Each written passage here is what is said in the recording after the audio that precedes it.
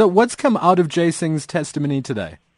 Well, we can affirm that Jay Singh, the CEO of the Gralio Precast, is on stand. He's been led by his legal representatives as we speak. He will then tomorrow be cross-examined based on what he has been testifying on today.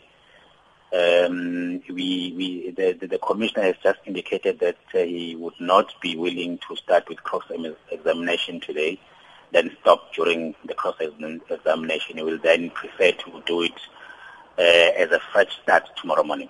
How has Jay Singh given any answers at the commission? What has he had to say? Well, he has partly blamed the collapse on the design of the mall itself. He's indicated that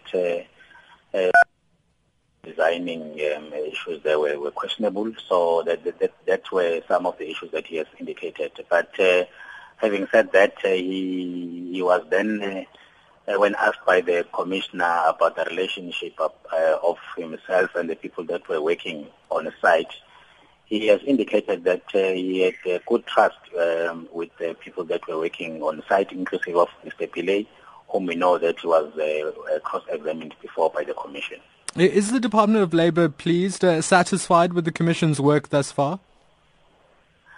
Well, we believe that thus far we are on track. We had indicated earlier on when the Commission resumed that we needed to cross-examine by about 50, maximum 50 persons. We have thus far in good satisfaction with the progress of the Commission itself.